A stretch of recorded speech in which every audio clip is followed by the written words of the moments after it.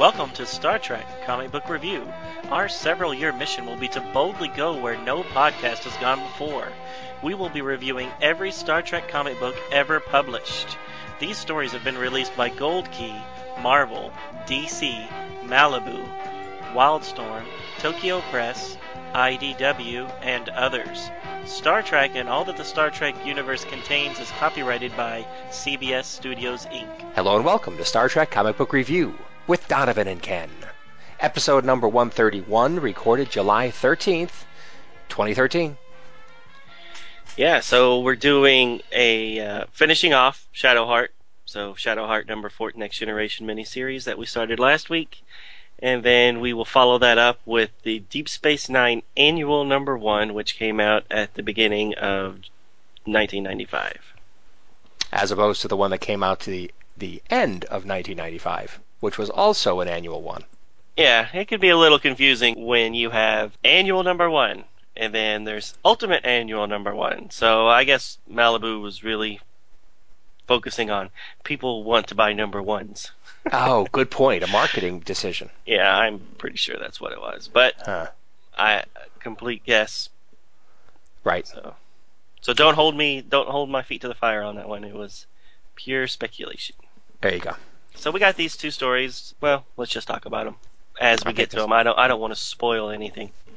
Right. And, of course, the first one, where you have the fourth installment to the exciting Shadowheart story arc, which is pretty good. It's very Worf-centric, lots of Klingons, and yep. I get to synopsisize it. So shall I begin? Yeah, sure. Excellent. Go ahead. This particular installment is called The Prince of Madness, and its published date is March 1995. The same folks produced this one as the other three installments, but that was a different episode when we last mentioned it, so let me redo those. Writer is Michael Jan Friedman, penciler is Steve Irwin, inker is Charles Barnett III, colorist is Tom McGraw, letterer Bob Pinaha, editor is Margaret Clark. The cover features Worf's snarling face with perfect teeth in the upper left-hand quadrant. The full body of Shadowheart in a brown hooded cloak is next to a python slithering his way up a tree, or rather a vine, and that dominates the right half of the cover. Two Klingons in containment suits are fighting hand-to-hand at the bottom. Worf is clearly one of them, but the identity of the other Klingon is not as clear. Kurn, perhaps? Worf is the first to awaken from being knocked unconscious by Shadowheart's Nathrani rebels in the previous issue. He sees Riker and Kurn next to him, restrained as he is to metal poles coming out of the ground that have generated bands of blue energy that hold him in place. Shadowheart sees he is awake and approaches Worf. Worf asks, "Nikolai, is it really you?" Shadowheart says he knows of no Nikolai, and says he is called Shadowheart. Worf tries to make Nikolai remember his true identity, that they are brothers, and that their parents want Nikolai to return home. Shadowheart will have none of it, and says he will pass judgment on all three of them. Just then, an Nathrani rebel named Andor tells Shadowheart that someone is coming in rumbling vehicles. Shadowheart turns from Worf and calls his men to battle. He says they will show Klingons what happens when anyone dares to attack Shadowheart in his own den. This gives Worf, Riker, and Kurn a chance to assess the situation. They are happy to have a reprieve from Shadowheart's judgment, but they also figure the attackers are the Klingon security force that followed them from the city. If this turns out to be a rebel slaughter, it will be their fault. 3 armed vehicles come crashing into the rebel village. Rebel warriors are disintegrated by heavy weapons fire, but so are families. To Arnov and his butchering men, women and children are targets as well as the fighters. Shadowheart leads his men to a brave fight, but Arnov's surprise attack and heavy weapons take out many of the rebels. Arnov offers an ingot of latinum to the man that guts the Shadowheart impostor. Meanwhile, the power generator that generates the blue bands of energy holding Worf and his party in place takes random weapons fire. It goes down. They are free, and Kurn moves to get out of there. Riker reminds him of the mission. Kurn says their mission was to stop Shadowheart, and it's being done for them by the raiding Klingons. Worf grabs a bat'leth from a fallen rebel and runs to join the fight. Kurn calls out to him, saying any responsibility he feels for his adoptive brother ended when he started killing Klingons. Worf tells Kurn his duty to Nikolai will never end. "He is my brother!" Shadowheart confronts Arnov mano a mano. During the fight, he finds out that Arnov was the leader of the attacking force that wiped out the Lassarian colony. With focused revenge to drive him, Shadowheart makes an emotional lunge to cut out Arnov's heart. 6 of Arnov's men rush in and pull Nikolai off of Arnov. Just as Arnov gets up and is ready to swing a nasty, jagged knife at Nikolai, Worf, Kurn, and Riker, swinging bat'leths and swords, enter the fight and start kicking butt. Their effective attack is cut short when one of Arnov's men comes crashing in on Worf and his party with one of their heavy vehicles. They are down, along with some of Arnov's men. Arnov walks slowly and purposefully towards Worf, with his cruel, long-bladed knife out. He tells Nikolai to be patient. His blade will still be thirsty for his blood after he takes care of the worms he has wanted since Junkar. As Arnov begins the downstroke to bring his heavy blade down on Worf's back, Nikolai says, "No!" He breaks free of the guards holding him and makes a desperate lunge towards Worf, saying, "He is my brother!" Nikolai is able to put his body between Worf's and Arnov's cruel blade, and in doing so saves Worf. As Arnov struggles to release his blade from Nikolai's back, Worf, Riker, and Kurn are able to get up from the rubble. They all see the unexpected sight of rebels on 11 speeder sleds incoming. Additional rebels are also coming at them on foot. These rebels are armed with disruptors and start taking out many of Arnov's men. Outnumbered, Arnov's men attempt to retreat, but are quickly overwhelmed by the rebels, who want revenge for what they did to Shadowheart. The rebels surround Riker, Kurn, and Worf, who is carrying Nikolai's body, with intent to kill them also. Worf, Riker, and Kurn all take turns telling them that they are not their enemy. A white-haired old rebel asks Worf what happened to Shadowheart.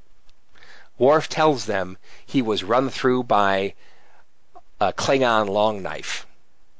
Kurn completes Worf's explanation by saying it was done by a Klingon with no honor, and muscles his way past the rebels, saying he has some unfinished business. Kurn catches up with Arnov as he is climbing into one of his large wheeled transports. Arnov is clearly leaving his men to be slaughtered while he drives away from the battle. Kurn fires his disruptor at the cab of the vehicle, which forces Arnov out of it. On the ground, face to face, Kurn throws away the disruptor to do battle with Arnov, who brandishes his cruel long knife. Kurn calls him a murderer, and Arnov responds, saying no one but stinking Nathrani and weak Lassarianite farmers were hurt.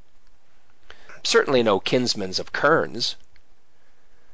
Kurn takes out his Detag and begins the deadly knife fight, saying Arnov is without honor, and that he killed the brother of his brother.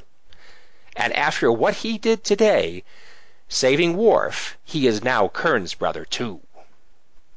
After a few attacks and parries, Kurn lands his knife squarely into Arnov's chest. While Arnov stares unbelievingly at the flow of blood out of his chest, Kurn lands the death blow. Meanwhile, back at the rebel village, Worf tells the Nathrani he must get his brother to a Klingon medical facility. Only there will he be able to survive. The Nathrani say they will kill Shadowheart immediately if they try to go there. Before the conversation gets any farther, Worf, Riker, and Nikolai are transported up to Kurn's ship. Kurn found their remote-controlled transporter bracelets on the dead corpse of Arnov. He tells Worf the small ship's sickbay cannot cure Nikolai, but at least the cryobed it does have will keep him from dying. He tells Worf and Riker that he found more things on Arnov's person that Gowron will find very interesting indeed. Later on Kronos, the governor of Nathra, Limnad, is brought before Gowron and accused of treachery against the Empire. Gowron goes on to say he is in league with the Duras sisters. Gowron produces a small device that displays orders Limnad gave to his deceased security commander. The device was taken off of his corpse. The orders told the security commander to raid Lazarian and other worlds. The riches gained were to be used to fund the Duras family's planned coup of the current Klingon ruling council. Take him away! In hushed tones, Gowron tells his aide that he is now rid of Shadowheart and the scheming Limnad. This all worked out better than he imagined it could. Elsewhere on the Enterprise, Worf is talking to his brother Nikolai, who is in bed recovering. His facial scars are healed. His mental state is back to normal now that he is breathing clean air that is free of the noxious Nathrani jungle gases. The last thing Nikolai remembers is going to Nathra in search of leads as to who attacked the Lazarian colony. He crashed and was taken in by the Nathrani. Exposure to the gases clouded his memory of the past. Nikolai and Worf's conversation eventually lead to the same old arguments, and Worf leaves Nikolai's bed angry, and with both men speaking very little to one another. Nikolai takes his turn remembering his childhood with Worf, the day he met Worf, the day his father asked him to watch over his new little brother for the rest of their lives.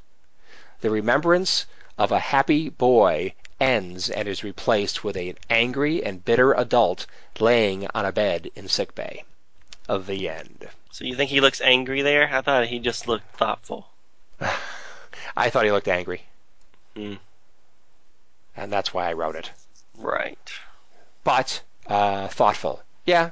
I mean, like he realized that he made a mistake by kind of being a little hard on Worf just then, not living up to his father's words. Yep. That is possible. He's got downturned mouth though. He still looks a little angry, but it's probably mixed emotions. Right. Worf looks pretty angry. Last thing you see of Worf's face.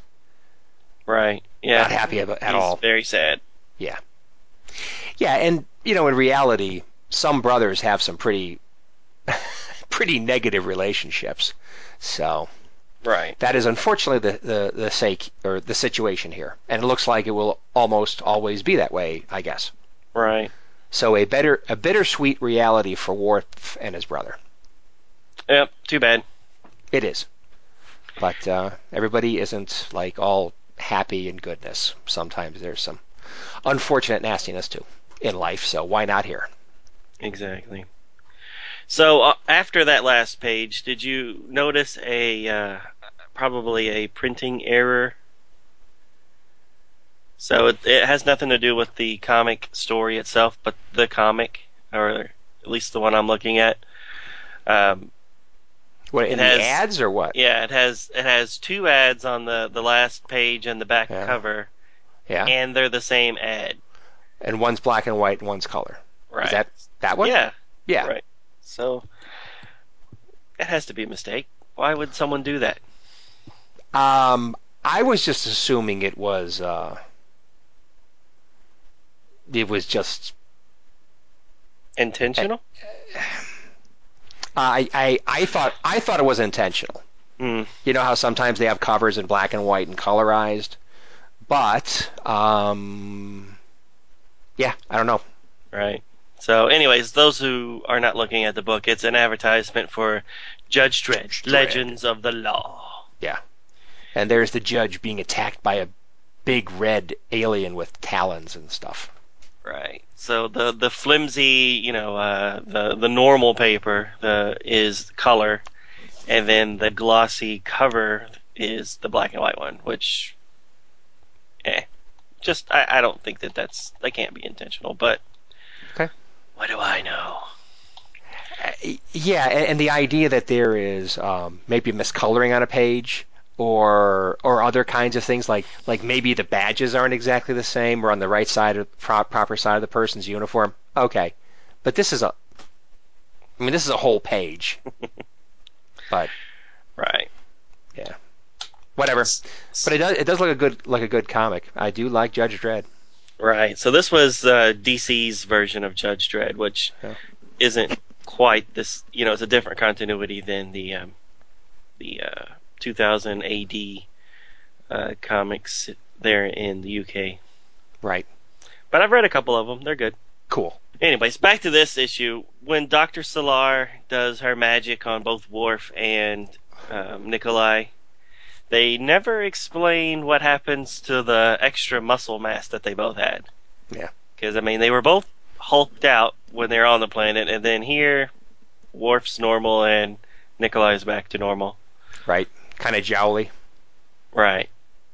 Right. Not busting out of his clothes. Right. So, doesn't that need to be explained? I mean, Well, I think they're just trying to say to you, they're not breathing those fumes in anymore, so now they're not all bulked out. As opposed to that making a permanent change in them. right. But let's just say that the gas was some sort of super steroid that enlarged your muscles. Like So Captain America. yeah, right. It was a super soldier serum there in the atmosphere. Exactly right. But once you stopped taking a steroid, it doesn't immediately shrink your muscles back to normal proportions No, but I would think that over time you would lose muscle mass. over time. Yes. Over time, yes. Right. And then what about all the extra skin and all the other stuff that they now have to contend with because they were much much larger. Yeah. So you're saying that Worf has folds in his skin now, I don't know. I as think he opposed should. to rock hard abs. I think they should probably explain that a little bit. Oh, come on. Well, they didn't bother explaining the scars disappearing from his face. Yeah. Well, So, and I still don't get, were the scars on his face from the gas or from the attack? And if it was from the attack, then did they use surgery to get rid of the scars? Or did somehow the exposure? I think it was from Uh, the I think it was from the attack. I think when he crashed on the planet, one or the other. That's I think where he got the air. I agree with that. I agree with that. But But yeah, so they could just run that little light over any scar and it disappears. So amazing dural regenerator. Yeah. right, Right. And really all Nikolai says, even my scar is gone. No explanation. Although obviously there are multiple possible explanations, but yeah. right. And where's Doctor Crusher? Why did they have to farm this out to the second tier Doctor? I don't So, know. Good question. But I think it's kind of good. no, yeah, I'm glad Uh, she got some FaceTime. well, yeah. And not only that, it's like, Picard almost always being on the bridge when something bad happens. That's unlikely. I know there's exceptions where they've had other people at the con and then they had to call him, but a lot of times, all the main characters just happen to be on the bridge when something significant happens, which really isn't very realistic. Right, Um, and so, it's not her shift. I don't know. She's sleeping. I don't know. The right, Crusher, that is. right, So, Crusher. right. Hmm. So on the cover, you said Yes. that you thought that was Worf fighting somebody else. Wouldn't that be Kern? Because Worf never wears the containment suit, does Well, he? yeah, I know. I'm just Oh, saying what I'm seeing on the thing. And okay. really, in the end, because you see what happened at the very end, really, it's Kernan Arnov. Right. Right. And it even shows the old stab in the gut. Well, it does show the blood coming out of his torso, but It's like Kern doesn't even have a. Oh Yeah, yes, it is. there it is. There's the knife in Yeah, his hand. looks Okay, like I he missed that. just took the swipe and Exactly. jabbed you. But instead of stabbing it in, it's more of A slice. like a slicing thing where he's cutting Right. across his abdomen. Yep. But that could also be a mistake on Kern's part, because as soon as that containment suit is breached, the gases Hulk. come in, he starts hulking out. Yeah. It takes a little time though, It but does I take dig what you're saying right. I thought that Shadowheart on the cover looked like Batman, at least the way they did his because of the robe. cloak. Right. Yeah. Yeah, because oftentimes, especially in the '90s, they drew Batman with the pointy shoulders like that, and then the cape just flowing over his whole body, where you couldn't see any Good part of point. his body. So it was probably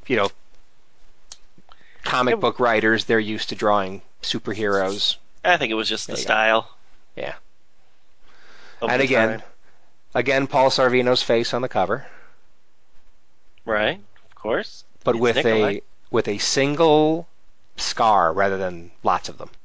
Right. They took artistic license. Exactly. I love Again, these the covers, by cover the way. artist. These covers are awesome. Yeah, they are good.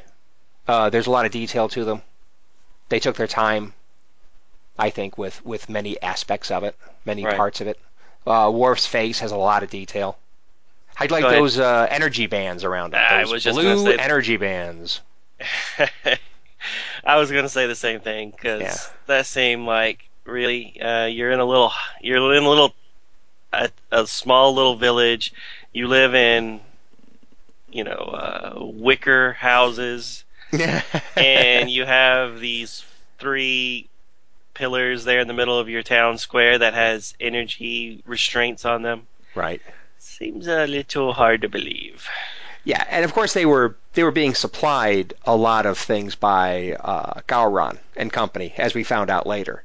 And of course they could have taken all kinds of stuff from the Klingon armory when they did the raid, Hmm. but really, it's like ropes could have done just as well. Exactly. I It's think like the only reason over-engineered. the only reason why they had these energy bands is because when the Klingons start attacking, the Yeah. generator is destroyed so that they can Right. get loose. Yep. Yep. That was the only explanation I could come up with why they needed the energy bands.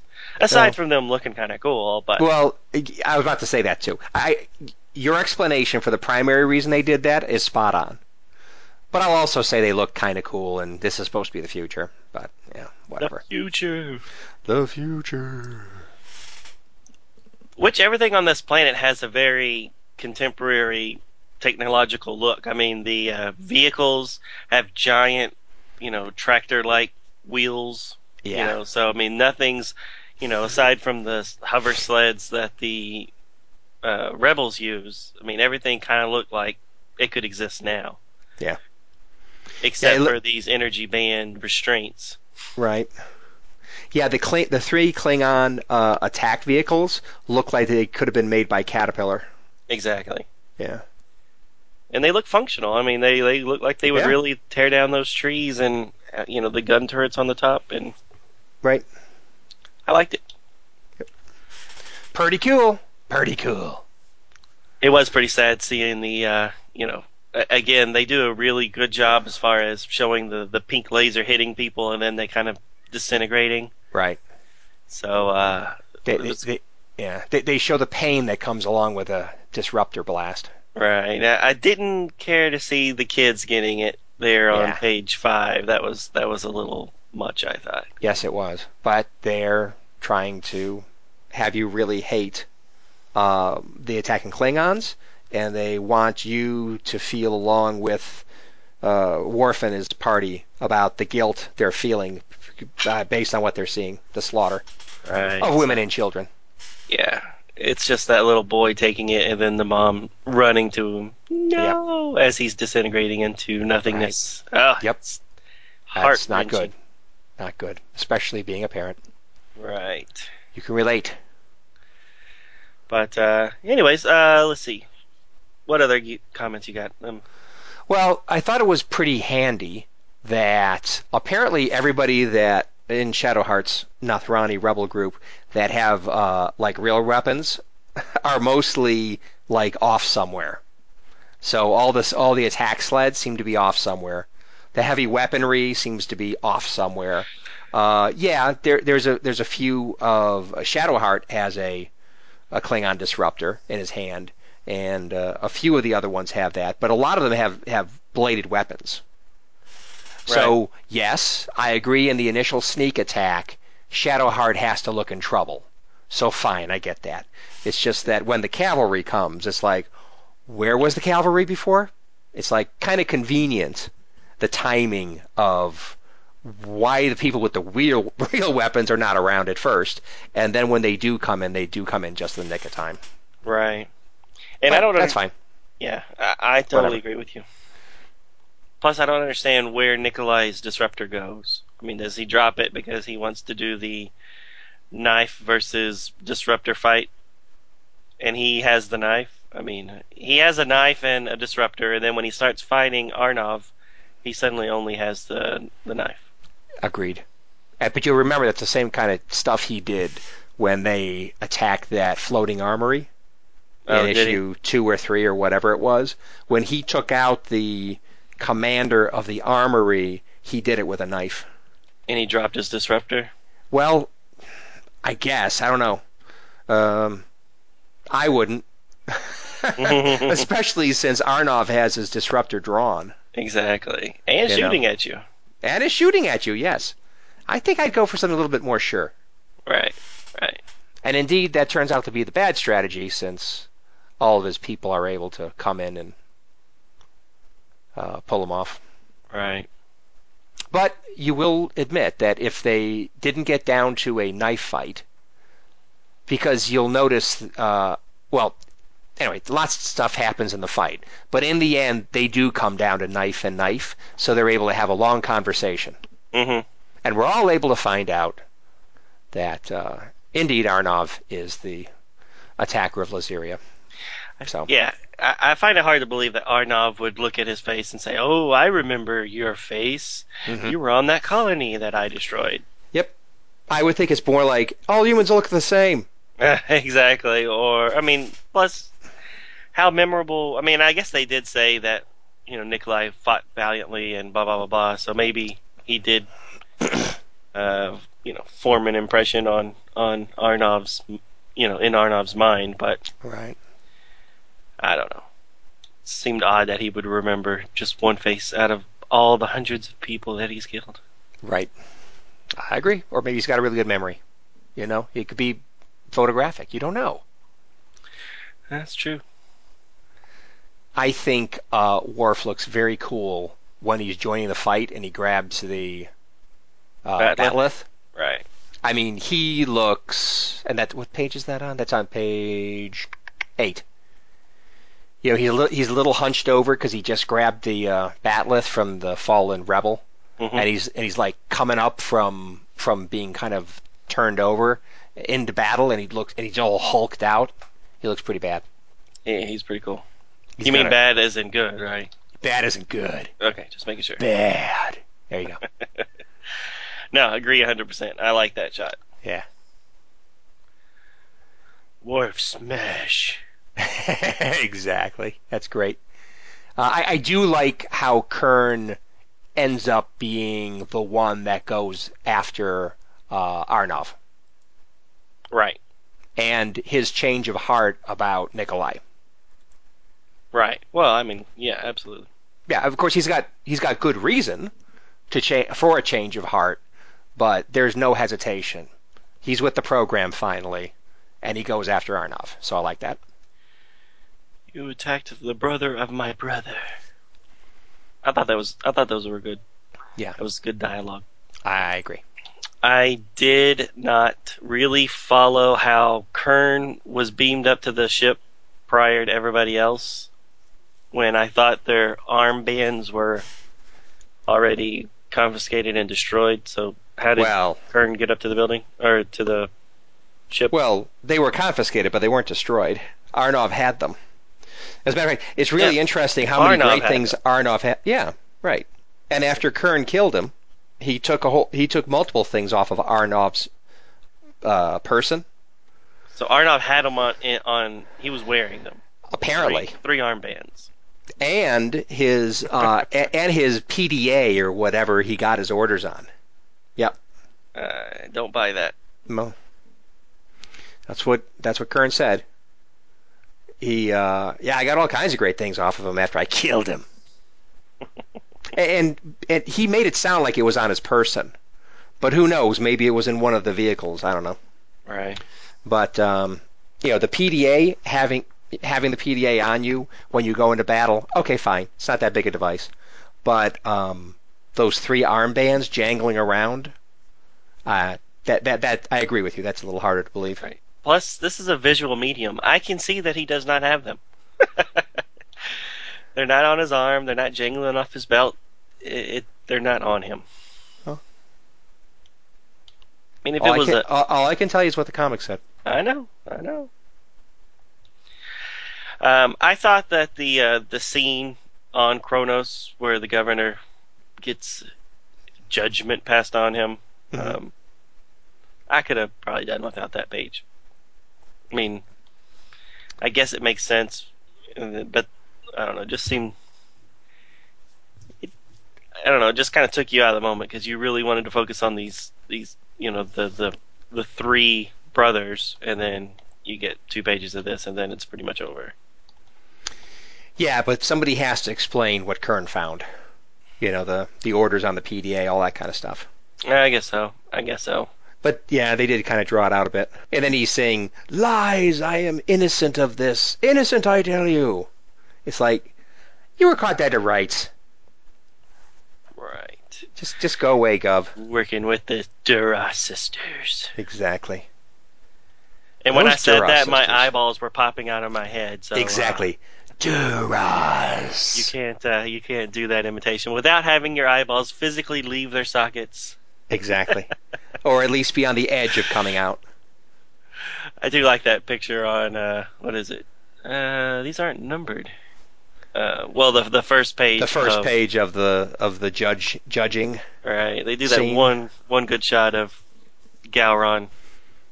The rest of them, he doesn't quite look right, but that one right in the middle. And I think they even though I think they did a good job there, I think they could have gone even further with the bulging eyes. I think because he's got Marty Feldman eyes, man. Ugh, go a little further. Take a little further. It's a comic. You can do that. Although it does look good. Did you ever watch The Mask or one of the ones that he's in? I did not go back to The Mask. I have not taken that particular journey into cinematic history. Right. All right. Well, I don't have anything else except for Picard doesn't show up at all in this, which was, I'm not complaining because he didn't need to, but it's kind of odd to have an issue where he doesn't even show up to say, "Oh, I wonder how Alexander's taking this." Like he had a couple of cameos in the last couple issues where he probably shouldn't have. Right. And the only explanation in that previous issue that I thought they were having that is because they were going to, somehow wrap Alexander into the story. I mean, it is his father and 2 uncles, on this mission or against each other, and he doesn't even make an appearance to say, "Oh, glad to have you back, Dad." Nothing. Well, I'm glad they didn't do that. I mean, I agree it would make sense that would happen, and to meet his uncle, because he hasn't ever seen his uncle, right? Or maybe he did. I don't know. Well, you mean Nikolai? Yeah. It depends on if the story is before or after that one episode of Next Generation where he shows up. Yeah. And I again will vote my opinion that episode was before this one, but who knows? Yep. I mean, I'm sure you could go and listen to the star dates and really track it down, but I think although some writers will really take the time to do that kind of thing, if they think they can get away with it and it really isn't that important, they probably just go with it. Right. Exactly. And so they'll take a risk from the reader or viewer out there that wants to call them on continuity things. Right. Like you, sir. Sir, don't you realize? All right. Well, that was my last comment. You have anything else? No, not this one. I liked it. I liked it. I mean, there were some things that were kind of schmaltzy and predictable. Sure. But I did like it. Yeah, me too. Overall, I really liked this miniseries. I thought it was Yeah. really well done. Yeah. There was a few little things that I liked to nitpick, but aside from that, Sure. I mean, I liked it a lot. Yeah, I thought the story was quite good. I thought the artwork was very consistent. I thought it was very good. Um, there's some comics where it looks cheap or like they didn't spend as much time on the artwork as they could have, or it's like uneven. Like some panels they spend a lot of time, other ones are just like done. But I think the artwork is very consistent and nice with this. Right. Yep. My only complaint at all is in the last issue or one of the earlier issues, Worf getting hit with a disruptor and it taking so long to disintegrate his ship or his suit that he's able Suit. to get out of it and Right. walk But that's not away. but that's not necessary. That's not artwork per se. That's No, script. just well, yeah, Well, probably a script, but who knows? right. Well, okay. Okay, that's all I have for this one. All right, so next up is the spectacular 64-page annual Star Trek Deep Space Nine, #1. I'm looking forward to it. Spectacular. Big red banner at the top of the cover. Love it. Right. So anybody who's a collector of comics will know that there is the Star Trek Deep Space Nine spectacular 64-page annual, not to be confused with the Star Trek Deep Space Nine Ultimate Annual, Well, who'd do that? #1. They're both #1s, and they both came out the same year. So Who, who'd, go conf- figure. who'd confuse that? Come on.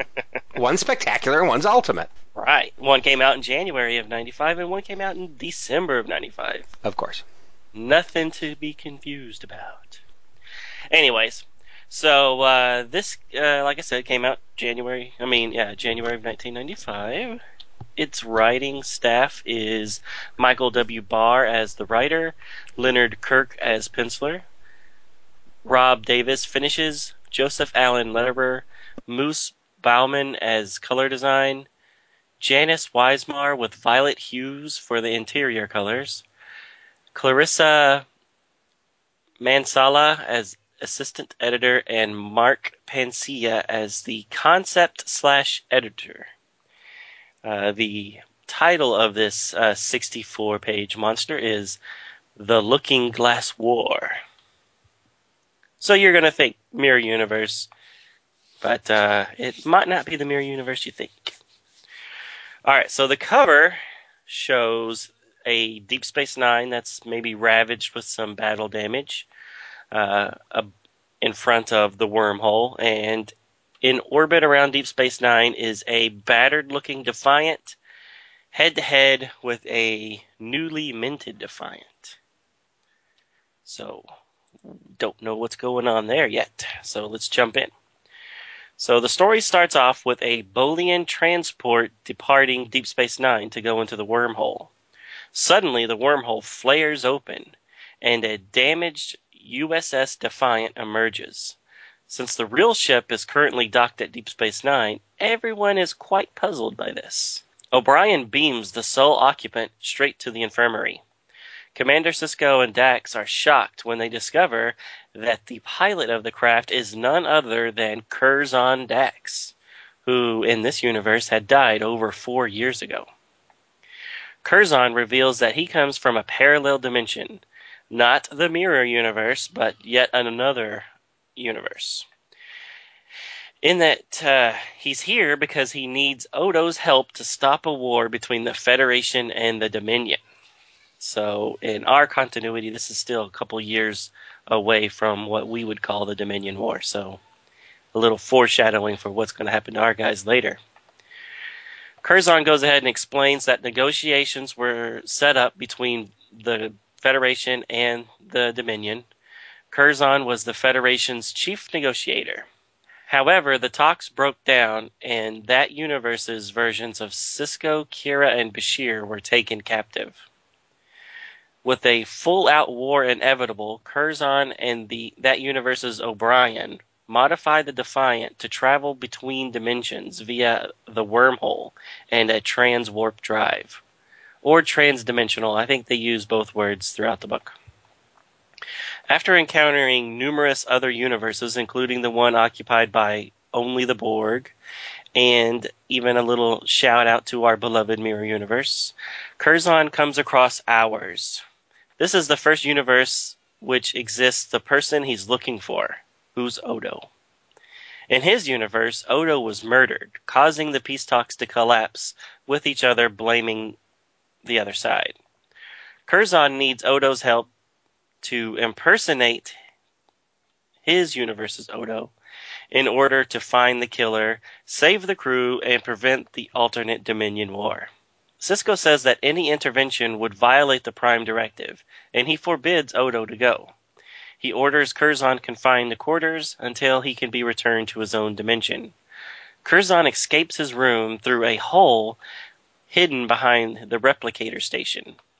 He stuns Odo, modifies the engines of the real Defiant, and steals it by firing at the docking clamps that attach it to Deep Space Nine.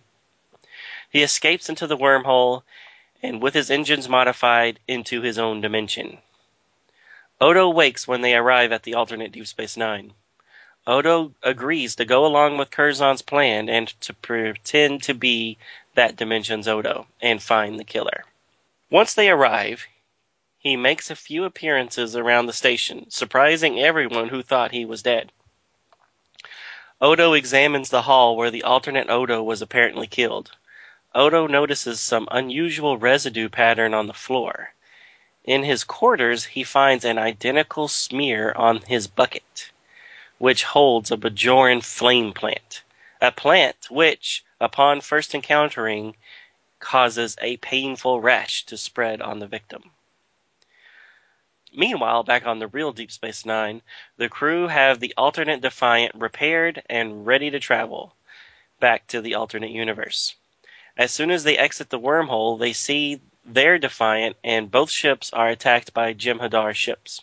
The Jem'Hadar are able to lock a tractor beam on their ship and reel it in.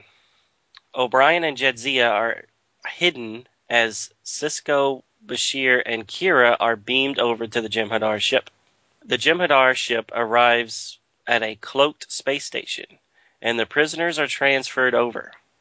The Jem'Hadar leader is confused that there's yet another set of Sisko, Dax, and Bashir.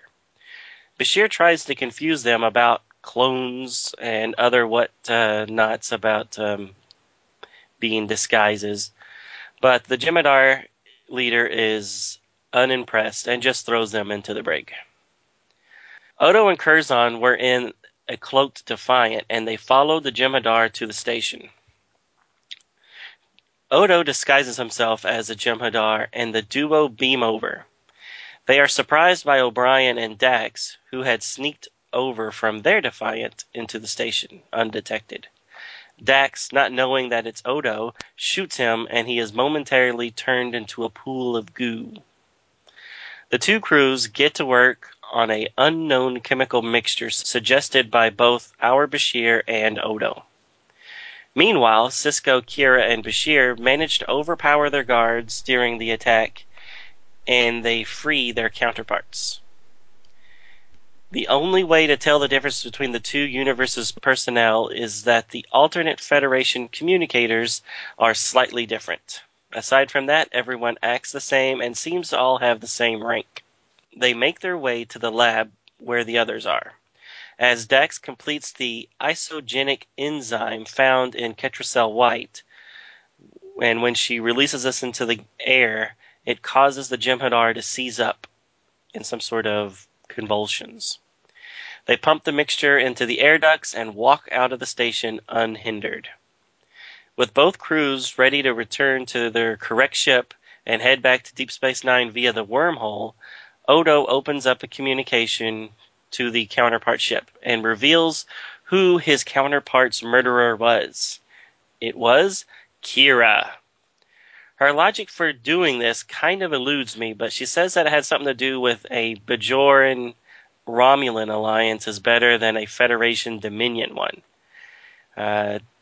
Beats me what she's talking about. But anyway, she killed her Odo in his quarters and then transported the remains in his bucket to the hall where they were found. She would have had previous contact with the plant, so that's why she never developed the rash. Kira takes control of the other Defiant. She orders her crew into the ship's escape craft. The Defiant takes the escape craft in by a tractor beam. They are able to push the escape pod out of the wormhole towards the alternate Deep Space Nine. Then they're able to use their trans-dimensional drive to return them to their Deep Space Nine, just as Kira uses the self-destruct on the alternate Defiant to collapse the wormhole, thus stopping their Dominion Federation war. The end. Wasn't Wow. that a clear and precise ending that made 100% sense? Yeah, not so much. Not so much. But there were multiple parts that didn't make that much sense. Just the comment about Curzon's original plan to come across the different dimensions and then come back to insert Odo in. So not only is he skipping between dimensions, but he's skipping between time. Right? Why is he skipping between time? Well, because didn't he say at the beginning that Odo died? Mm-hmm. It flared up the war, and Right. basically the Jem'Hadar came across and kicked major butt on the station and everything else. Right. So it seems like he wants to go back in time, say, hey, here's Odo, and avoid all that damage. No, I think he just wants to stop the war. Because I think Stop it from going on any further, because the war's already going. Right. He wants to stop it from continuing. Because he thinks that if they can prove that Odo is alive and well, then the Federation won't blame the Dominion for killing Odo, and the Dominion won't blame the Federation for killing one of the founders. I think that was the catalyst. So the war's going, Deep Space Nine is almost destroyed, and then he goes dimension skipping. Mm-hmm. So there's probably a lot of stuff still going on as he's skipping dimensions. But right. Okay. Well, he wasn't in our universe for too long, so you would think that he probably doesn't spend very long in each dimension before he realizes that he needs to turn around and go back. If all I saw was a bunch of Borg cubes, I would be leaving quickly. But I think he might have to stick around a little bit longer to make sure for certain that there's no Odo around. But right. Yeah. I mean, especially if you've got another Defiant popping up out of nowhere. It's like, oh, okay, fine. It's one of those things I won't worry about. Right.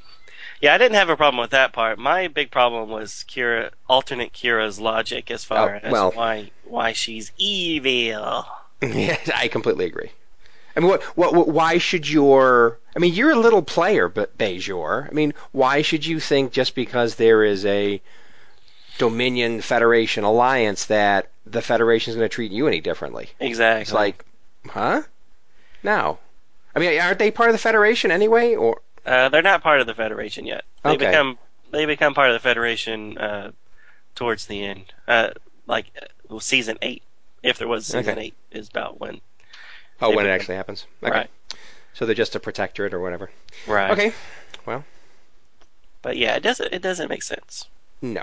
I mean, as far and for her to kill Odo, which then brings up all the stuff. Well, up until that point, what was her relationship with Odo? I mean, is it the same as it is in our universe, or completely different? Right. Well, I guess different, or else she wouldn't kill him. I don't know. I mean, Kira's always seemed the type that would, put the needs of the many over her own needs. And sometimes she does take it a little extreme, but you avoided quoting the exact words on that, but I notice. Well, I didn't want to muddy the waters. Okay. But anyways, I mean, she's always been a Machiavellian type character. Ooh. Oh, what a reference. Did I use it right? I don't know. I never have gotten that phrase right myself, but No, I think I did. I think it's, when Machiavellian. you put the end justifies the means kind of thing. Ah, So, there you go. killing one person to stop a war that's going to Or stop an alliance. stop an alliance that's going to then start a war, which is going to be worse for you. Yeah, it doesn't make sense. Nothing Yeah, she did makes sense. right. And then she throws in the Romulans, and just a Romulan Bajoran would fare better than a Dominion Federation. Right. What? Yeah. When did Romulus get into this at all? Alternate dimension. Well, wasn't there a Romulan delegate in the talks with the Dominion? Right, but But yeah, are I they a completely big agree. I'm just player? I mean, are they? I thought they were just representing the Alpha Quadrant in general, not necessarily. it doesn't. But at least at the end, she ends up sacrificing herself to make amends because even though she does wacko things, in the end, she's still a good person. Right, right, right, and that would be the right way to do it. If you really thought that the only way to stop this war is to completely cut off the wormhole, she did the right thing. Yep. I don't really buy that the Federation people were able to tractor in that escape pod, push it out of the wormhole, get back in the wormhole, use the transwarp to get to their universe, all before she blows it up. But hey, they were running out of pages of this 64-page spectacular. Wrap it up. And it was a long story. I do like seeing Dax, Curzon Dax. Curzon. I enjoyed seeing that. So there's a plus, I think, in Is the that the story. first time we've ever actually seen what Curzon looks like?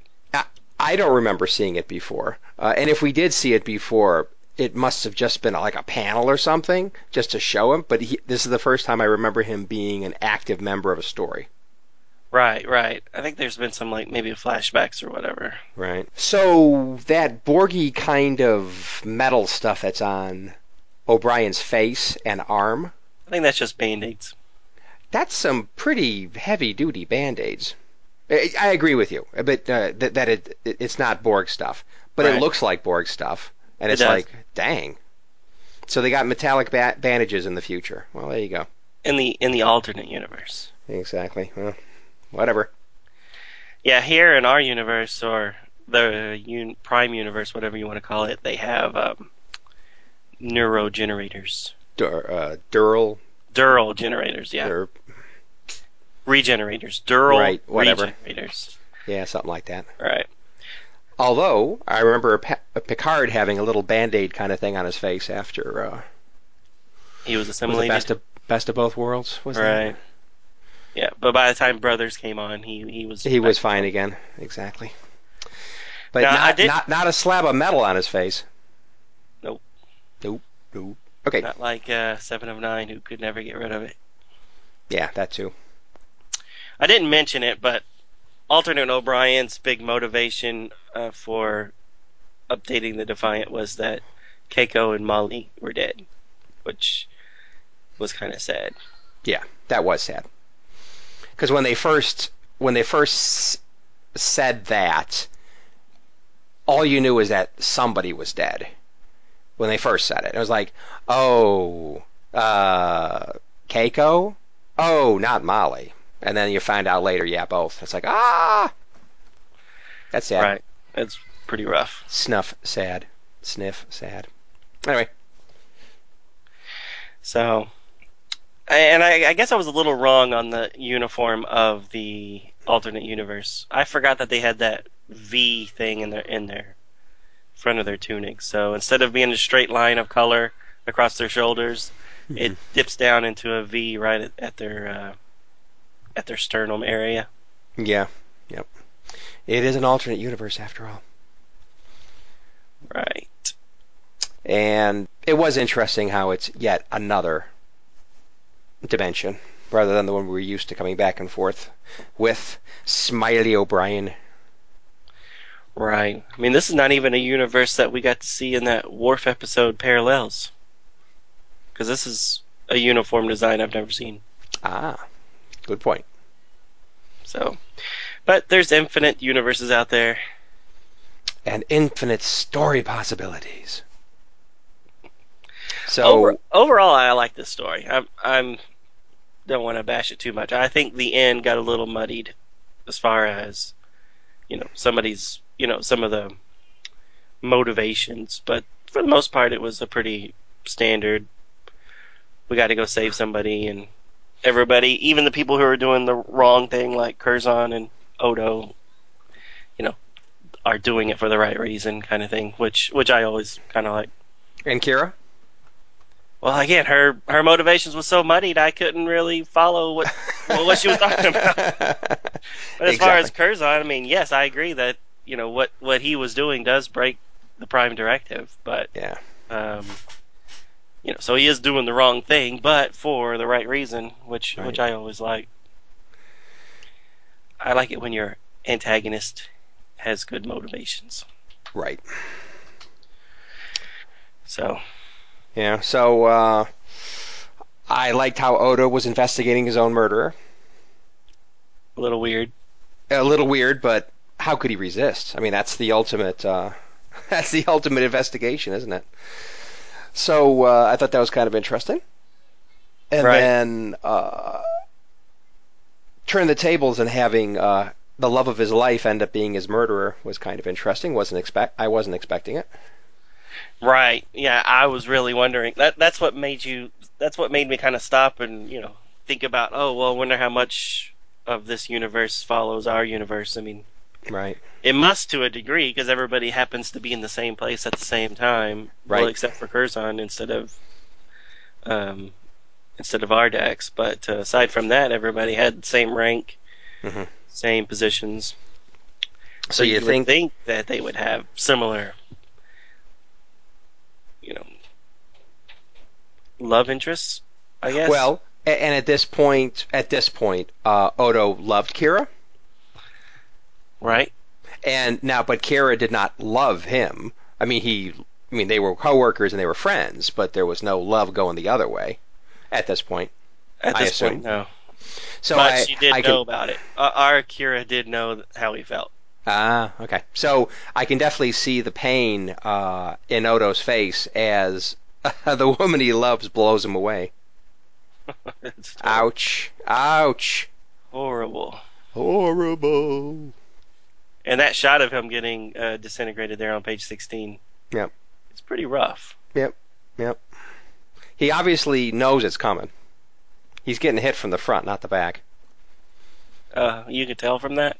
I think. Maybe. Plus, does Uh, he really even have eyes? I mean, can't he just kind of like sense everything? I don't even want to talk about Odo for that kind of stuff. Like when he turns into an urn.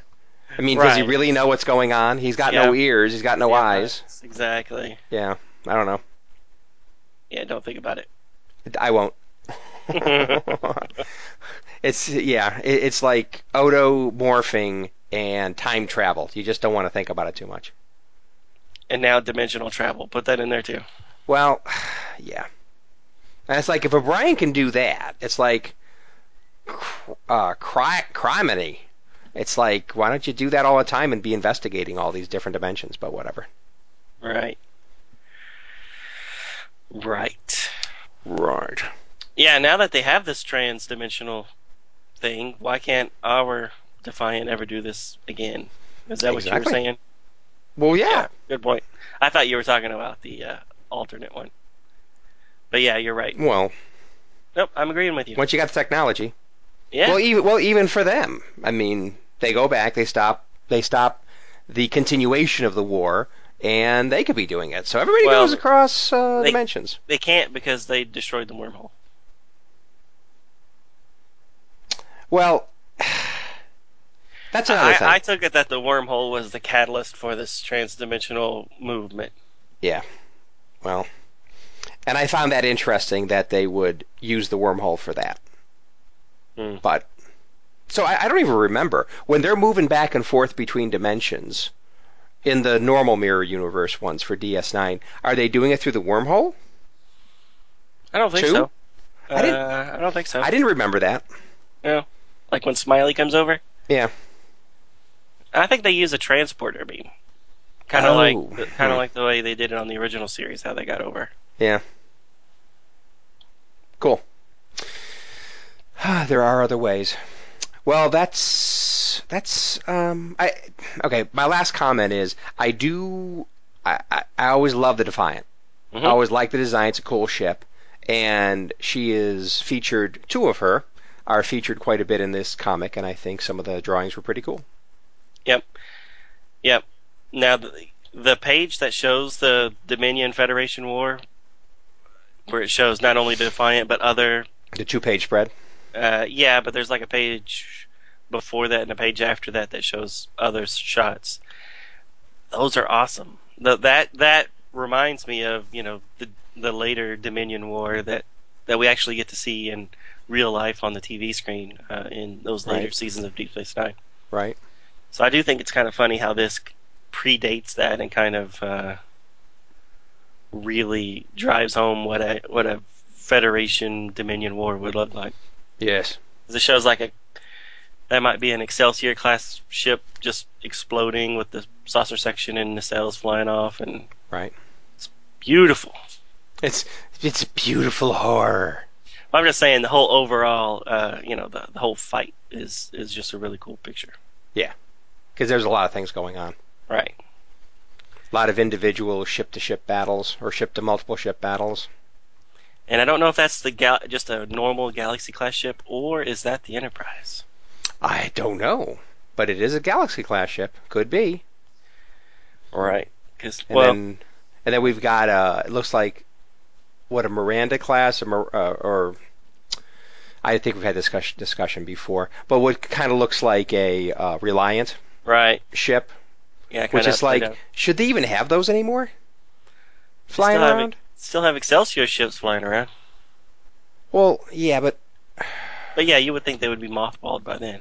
because I thought the Reliants were more like the Reliant class, Miranda class, whatever the class it is. I thought that was more a contemporary of the Constitution class ships, Right. where the Excelsiors were at least the next generation of shipbuilding. Anyway, Right. whatever. Yep. Yeah, I don't know. I think they reused some of that. Might be the Captain Morgan ship. What was his? Oh, they mothballed that out of the museum to throw at them. You That's think? a good point. So when they had that thing where Captain Morgan and not the rum is forward in time. So several issues ago we did a comic where there was a small story where Frazier was dealing with the fact he was in the future, and they said they were going to mothball the ship because it's so old, so they can't use it. And it's like, Right. well, there's Why not? but there's the same ship, right? I mean, Right. Yeah, and that. the same class of ship. I mean, Right. Right. whatever. Bozeman. That was his ship, The wasn't it? Bozeman, Yeah. the Bozeman. Yep. It's funny how Anyway, I can remember stupid stuff like that, but I can't remember important things. So, man. yes. Well, you have interest in it. I can't remember much about that report I was supposed to write last Uh, week, but yeah. can't remember the people I met last week, but I can remember that Captain Morgan piloted the Bozeman. Or There you go. Captain the Bozeman. Commanded. Yeah, whatever. All right, that was my last comment. Just the predating of the Dominion War that's to come for Deep Space Nine folks. Right. All Anyway. right, Yeah. anything else for you? Nope, nada. All Go. right, so next week we will do a mini series again set in Deep Space Nine because Malibu was really cranking out the mini series and stuff at this time called Maquis Soldier of Peace. It's a three-parter, and we will be doing all three next episode 132. So Excellent. go out there and get to reading because we're going to be Yeah. talking about it next week. Yeah, and it's nice that it ends up as a 3-issue arc. Convenient for us. Fits quite well. Yes, it does.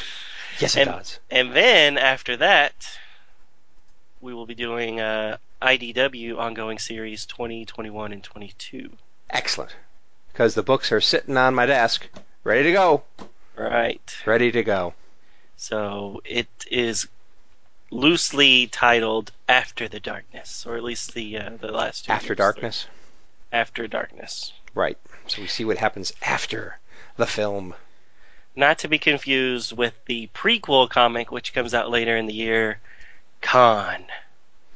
That's very exciting new news. At least it's as of the recording of this, it's new news. Right. So, yeah, I'm looking forward to that. And we had some theories on that, whether they would just cover the part where he gets unthawed and then Marcus takes advantage of him, or whether it would go all the way back to Khan's original attempted takeover of the Earth.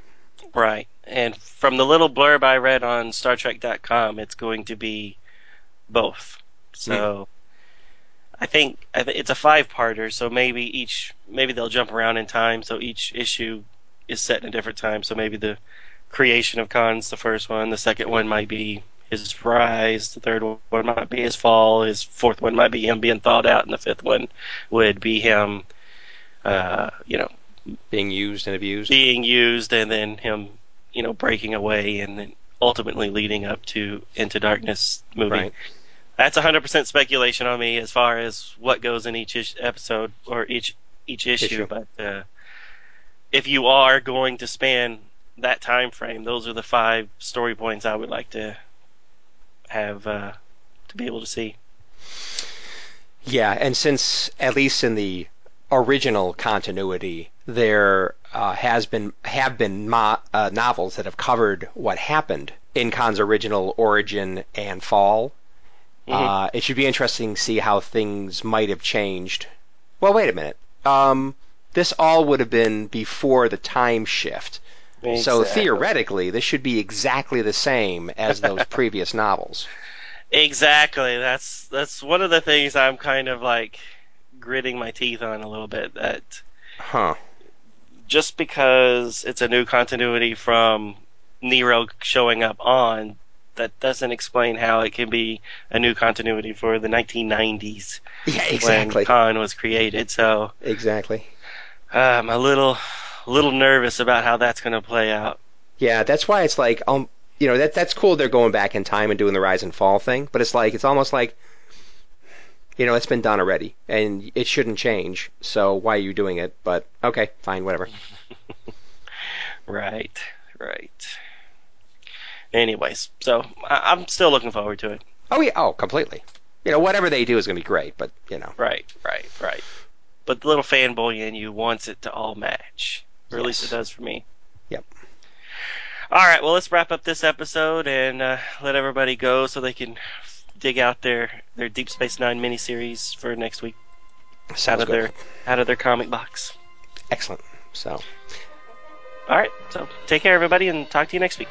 thanks for joining us on the review. Later.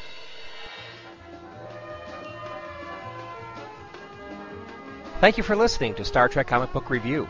All Star Trek stories and characters are copyrighted CBS Studios Incorporated. All music, stories, and characters discussed are for entertainment purposes only. You can email us at startcomicbookreview@gmail.com. Visit us at our website, www.stcomicbookreview.com. Subscribe to us via iTunes, or friend us on Facebook at first name ST Comic, second name Book Review. See you next time on Star Trek Comic Book Review. Let's get the hell out of here.